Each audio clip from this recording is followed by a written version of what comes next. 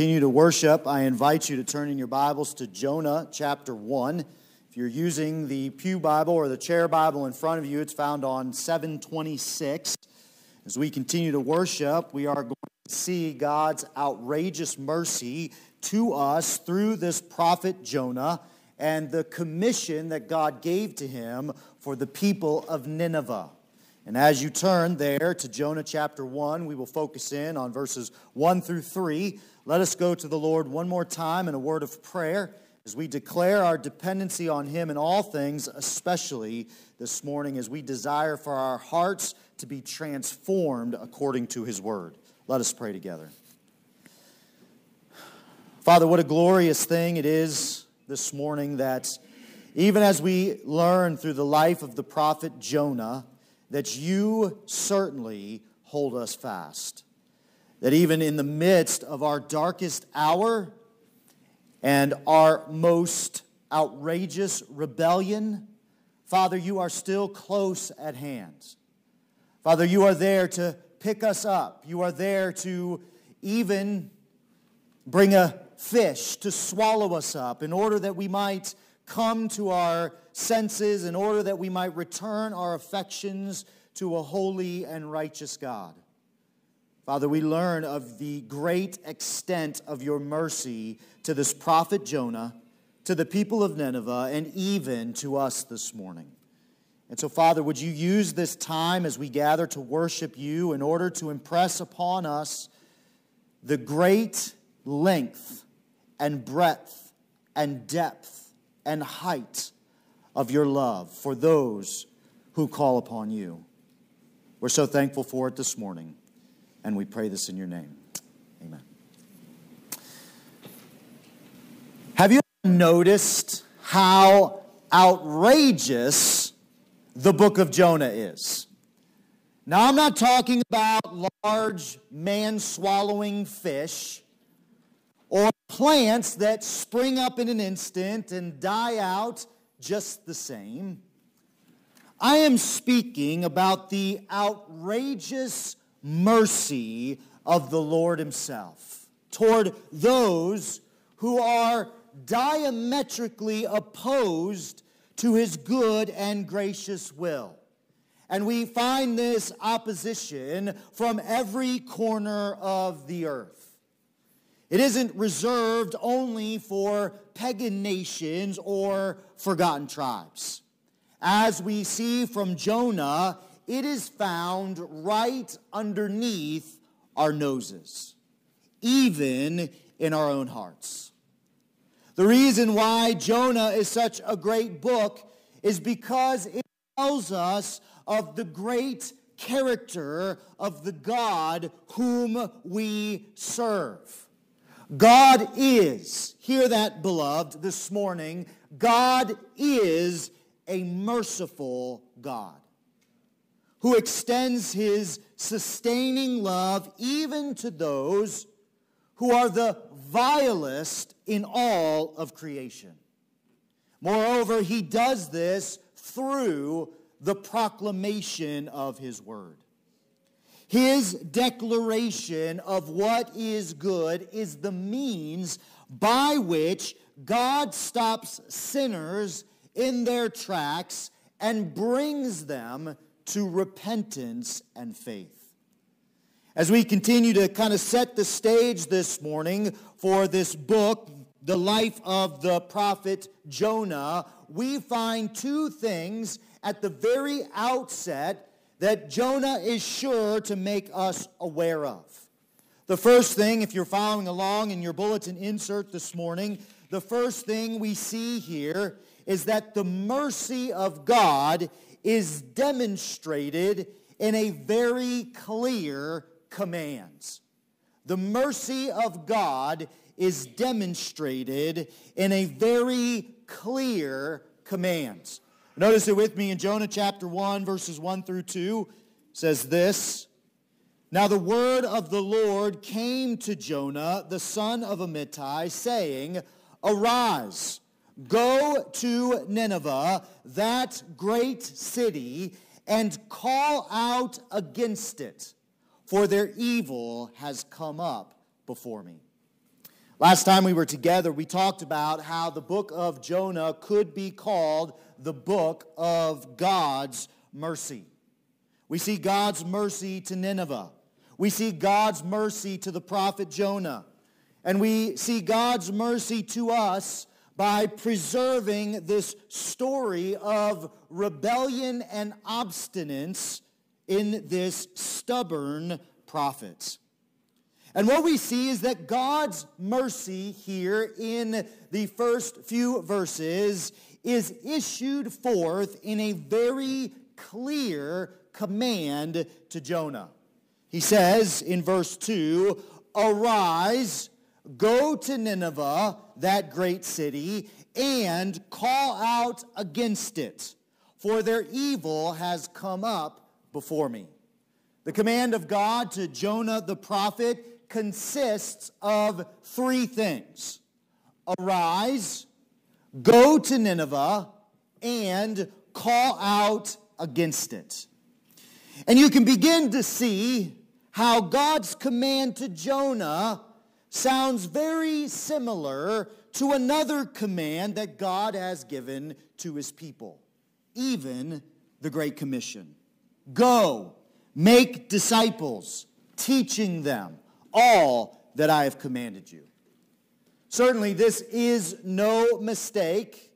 God's heart has always been for the nations. And he demonstrates this throughout the book of Jonah. And he also demonstrates it in the church, in the New Testament, as he calls each one of us and issues forth a very clear command. Go, make disciples, teaching them all that I have commanded you. And what we notice from this prophet, the prophet Jonah, is that the reason God calls Jonah to this ministry is because he is full of compassion and mercy for the Ninevites. You notice the motivation for God initiating this great campaign for Jonah at the end of verse 2. Notice it with me at the end of verse 2. He says, "I am sending you to Nineveh because their evil has come up before me." God saw the evil of the Ninevites and decided to do something about it.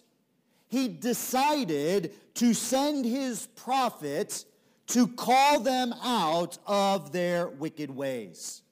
This command of the Lord to Jonah for the Ninevite people is sourced in God's good mercy and grace for those who are walking in darkness. Again, you see the similarities. We see this motivation again in the very last verse of the book of Jonah, where we see the summary of God's purpose in this book in Jonah chapter 4, verse 11. Sure, it might be on the next page for you. Jonah chapter 4, verse 11 says this, "And should not I pity or have compassion for Nineveh, that great city, in which there are more than 120,000 persons who do not know their right hand from their left, and also much cattle." What we find here in this book is a great mass of people who had no moral integrity and no moral compass. As he puts it in this book, they did not know their right hand from their left. These are a great people, that is great in number, with a great iniquity, who catch the attention of a great God who is not content to leave them in their sin and destruction. And beloved, trust me when I say that the Lord also is not content with leaving our loved ones and our neighbors and our co-workers in their sin and destruction. And so God exercises his mercy through Jonah and through us by sending a word from Jonah to the people of Nineveh in order to call them out of their evil ways. You see, the mercy of God always assumes the ill desert of the object of its mercy. That is to say that the nature of mercy is extended always towards those who do not deserve it. Rather, they deserve the exact opposite. This is the case of the people of Nineveh. They deserved God's judgment. And instead, God sends a prophet, the prophet Jonah, to call them to repentance and belief. And as we will see through the rest of the book, God does that very thing. God here demonstrates his love and mercy to a people who do not deserve that love and mercy. You see, it's why at the heart of God's character is his slowness to anger, which we will see in this book, his steadfast love, and his forgiveness. We notice this in Exodus chapter 34, verse 5 through 7. It says this, "The Lord descended in the cloud and stood with them there and proclaimed the name of the Lord. The Lord passed before him and proclaimed, the Lord, that is Yahweh, Yahweh, a God merciful and gracious, slow to anger, and abounding in steadfast love and faithfulness." Beloved, all of these attributes of God assume that the objects of his love and affection are necessarily given over to things that should provoke God's anger. And therefore, they are in desperate need of his infinite and self-determining love and abundant forgiveness. May I say it again, God is a God of mercy. H. Strong, in his systematic theology, defines God's mercy like this. He says, mercy is that eternal principle, and I'm sure you can find this on the bulletin insert. Mercy is that eternal principle of God's nature which leads him to seek the temporal good and eternal salvation of those who have opposed themselves to his will, even at the cost of infinite self-sacrifice. And beloved, the ultimate demonstration of God's love and mercy is the sacrifice of his Son, Jesus Christ, for the forgiveness of our sin. We see this in Romans chapter 5, verses 8 through 11. It says this, "But God shows his love for us in that while we were still sinners, Christ died for us. Since therefore we have now been justified by his blood, much more shall we be saved by him from the wrath of God. For if while we were enemies, we were reconciled to God by the death of his Son, much more now that we are reconciled shall we be saved by his life." You see, beloved, God, the one who created the heavens and the earth and set Adam and Eve in that blessed garden to enjoy his eternal blessings, is the one who extends his love and blessings to those who do not deserve it. In fact, they deserve the exact opposite. It's why the love of God in John's statement in John 3:16 is so radical. Turn with me, if you would, over to John chapter 3, verse 16. In order that we might see how God and to whom God extends the offer of salvation in his Son. It It's found on page 835 in the Chair Bible if you are using one of those. God says through the Apostle John this in verse 16, "For God so loved the world that he gave his only Son, that whoever believes in him should not perish but have eternal life. For God did not send his Son into the world to condemn the world, which the world already was condemned, but in order that the world might be saved through him." Verse 18, "Whoever believes in him is not condemned, but whoever does not believe is condemned already, because he has not believed in the name of the only Son of God. And this is the judgment. The light has come into the world," the very place where God demonstrates his love by sending his Son. The light has come into the world, and the people of that world loved the darkness rather than the light, because their works were evil. For everyone who does wicked things hates the light, and does not come to the light, lest his work should be exposed.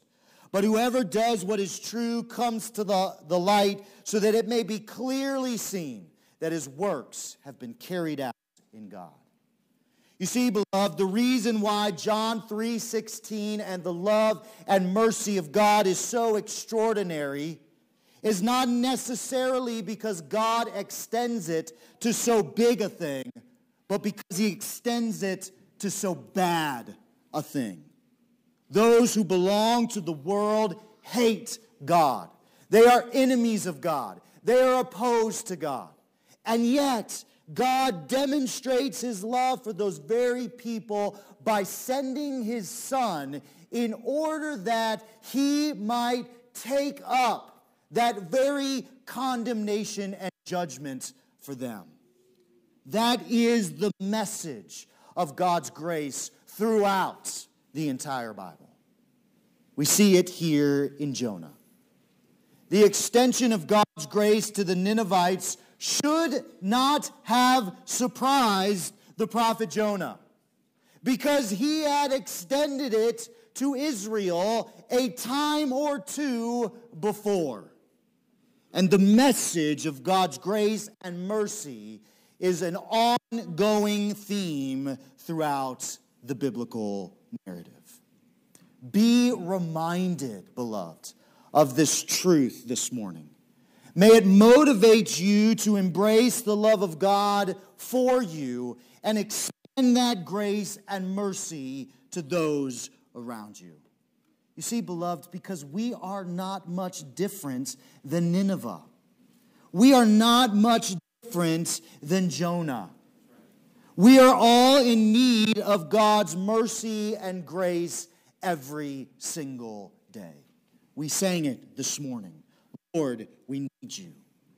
We are just as much in need of a word from God to stop us from our headlong dive into destruction. We are just as much in need of a clear command from the Lord to turn from our destructive ways and to turn to the Lord. You see, too often we find ourselves turning from the Lord to more convenient and socially acceptable ways of doing things. Too often we find ourselves running from a clear command from the Lord as we interact with our children and our wives and our husbands and our neighbors and our co-workers and even our friends. Too often we, fathers, respond to our kids with a harsh word when the Lord clearly commands. In Ephesians chapter 6, verse 4, fathers, do not provoke your children to anger, but bring them up in the discipline and instruction of the Lord. Too often kids respond to their parents with a defiant spirit when the Lord clearly commands, children, obey your parents in the Lord, for this is right. Too often wives disrespect their husbands with a demeaning word when the Lord clearly commands. In Ephesians chapter 5, verse 33, let the wife see that she respect her husband. Too often husbands are tempted to take advantage of their wives when the Lord clearly commands, husbands, love your wives as Christ loved the church and gave himself up for her.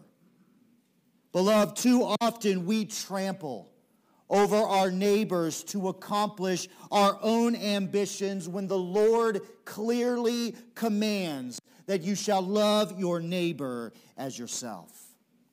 Too often we shy away from declaring the Lord's glory in any given situation, even though the Lord has clearly commanded in Mark chapter 16, verse 15, go into all the world and proclaim the gospel to the whole creation. And above all, brothers and sisters, all too often we find our hope and our happiness, our significance and our security in some created thing, when the Lord has clearly commanded that you shall love the Lord your God with all your heart and with all your soul and with all your mind, and you shall have no other God before me. You see, beloved, we are not much different from the Ninevites or from Jonah. We are in much need of God's grace every day, even as they were.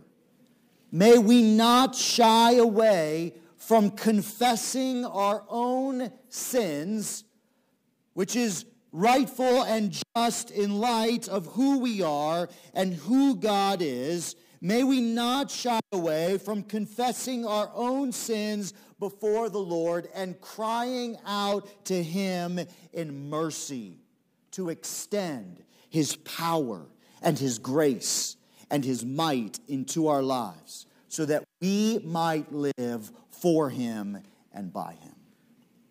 What Jonah received from the Lord was a clear command, motivated by the mercy of God to save the Ninevites. But Jonah was far more interested in saving himself and his own reputation than he was in radical obedience to the Lord. This is the second thing we see here in these first three verses. Not only do we see the great mercy of God demonstrated in a very clear command, but we also see the obstinacy of Jonah and a fortunate providence. The obstinacy of Jonah and a fortunate providence. Notice it in Jonah chapter 1, verse 3. It says this, but Jonah rose to flee to Tarshish from the presence of the Lord. He went down to Joppa and found a ship going to Tarshish, away. So he paid the fare and went down into it to go with them to Tarshish, away from the presence of the Lord. Now, at first glance, we might determine that Jonah is going to follow the Lord in obedience. Notice the comparison that Jonah himself makes here. Jonah chapter 1, verse 2 says, arise, go to Nineveh. And verse 3 starts out with, and Jonah rose. It would seem, if we didn't have the rest of the story, that Jonah may be doing what the Lord is calling him to do. But Jonah does the exact opposite. Notice with me that Jonah doesn't rise to obey the Lord. Jonah rose to flee to Tarshish. Now, in order for us to understand the extent of Jonah's rebellion and obstinacy, we need to know a little bit about the city Tarshish, especially where it is located. I've provided a few maps for you in your bulletin insert if you'd like to refer to them. But what we notice on these maps is Jonah's intended path to go to Tarshish and where God had originally called him to go. Notice it in the bulletin insert in your bulletin, the great span between Tarshish over here on the left and Nineveh over here on the right. One commentary says this about the event: God commissioned the prophet to carry a divine message to the people of Nineveh, but Jonah decided differently. Instead of traveling approximately 500 miles northeast of Palestine to Nineveh, Jonah went to Joppa, the nearest seaport. There he took a ship for Tarshish, probably a Phoenician port in Spain, some 2,000 miles due west. He was supposed to go east. He decided to go west instead of obeying the Lord's command. But not only does he flee to the west, he goes about as far west as you possibly could in these days.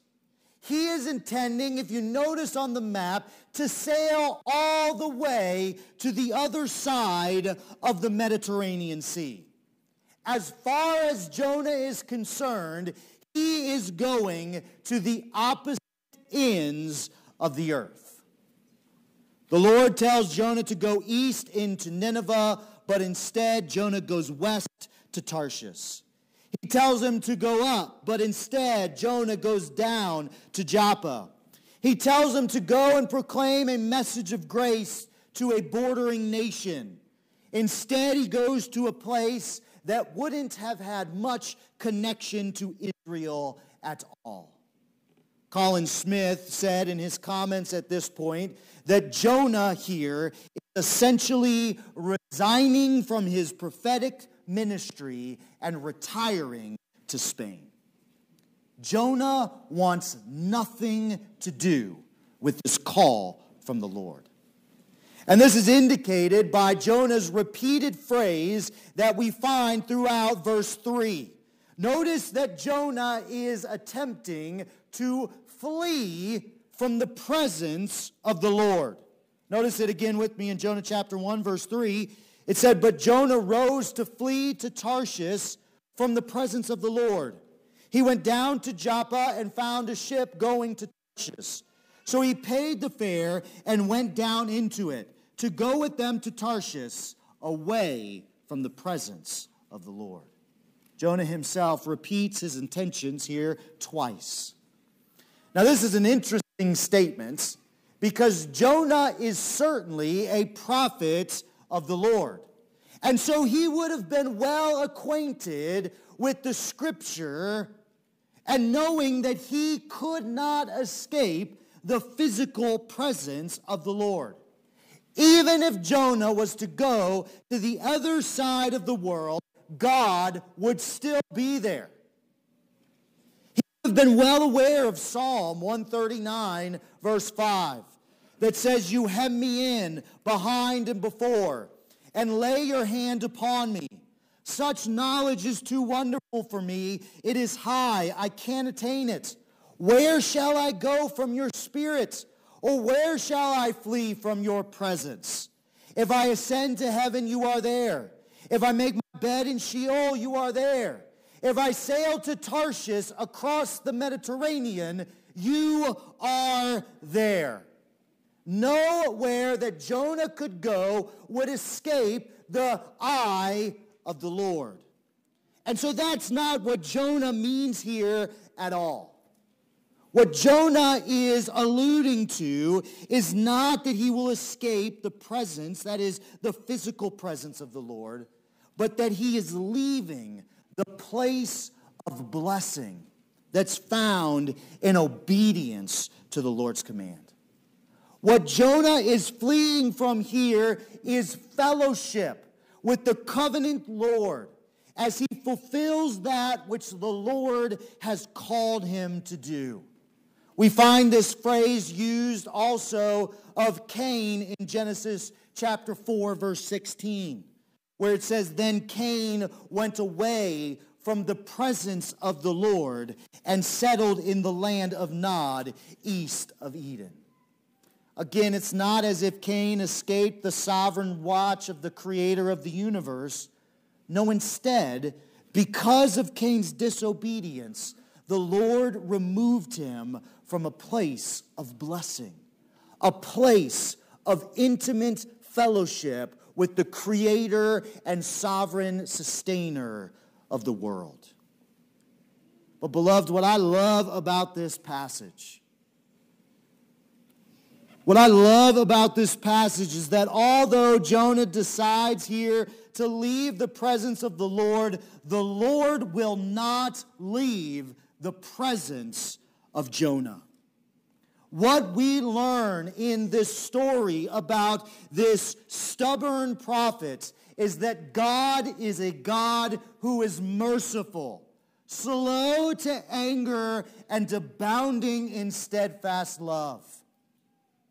What we learn here is that Jonah is blind to this truth in his own life, but God is about to impress it upon his heart.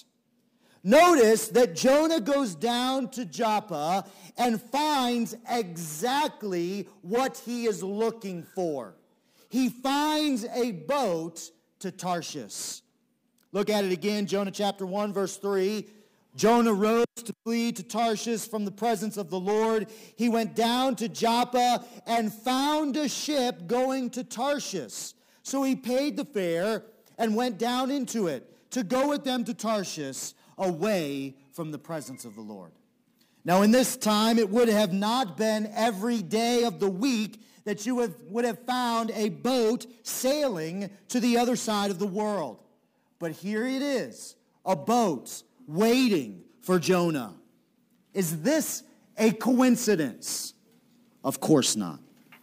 Jonah's desire to sail to Tarshish and the vessel that will take him there quickly become the instrument of God's mercy and loving discipline to this obstinate and stubborn prophet. Sinclair Ferguson, in his book Man Overboard, says this, and you can find the quote in the bulletin insert.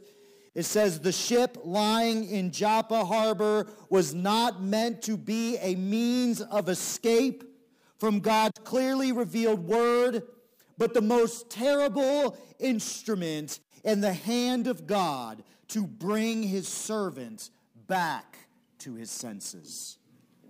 What we see here is a fortunate providence.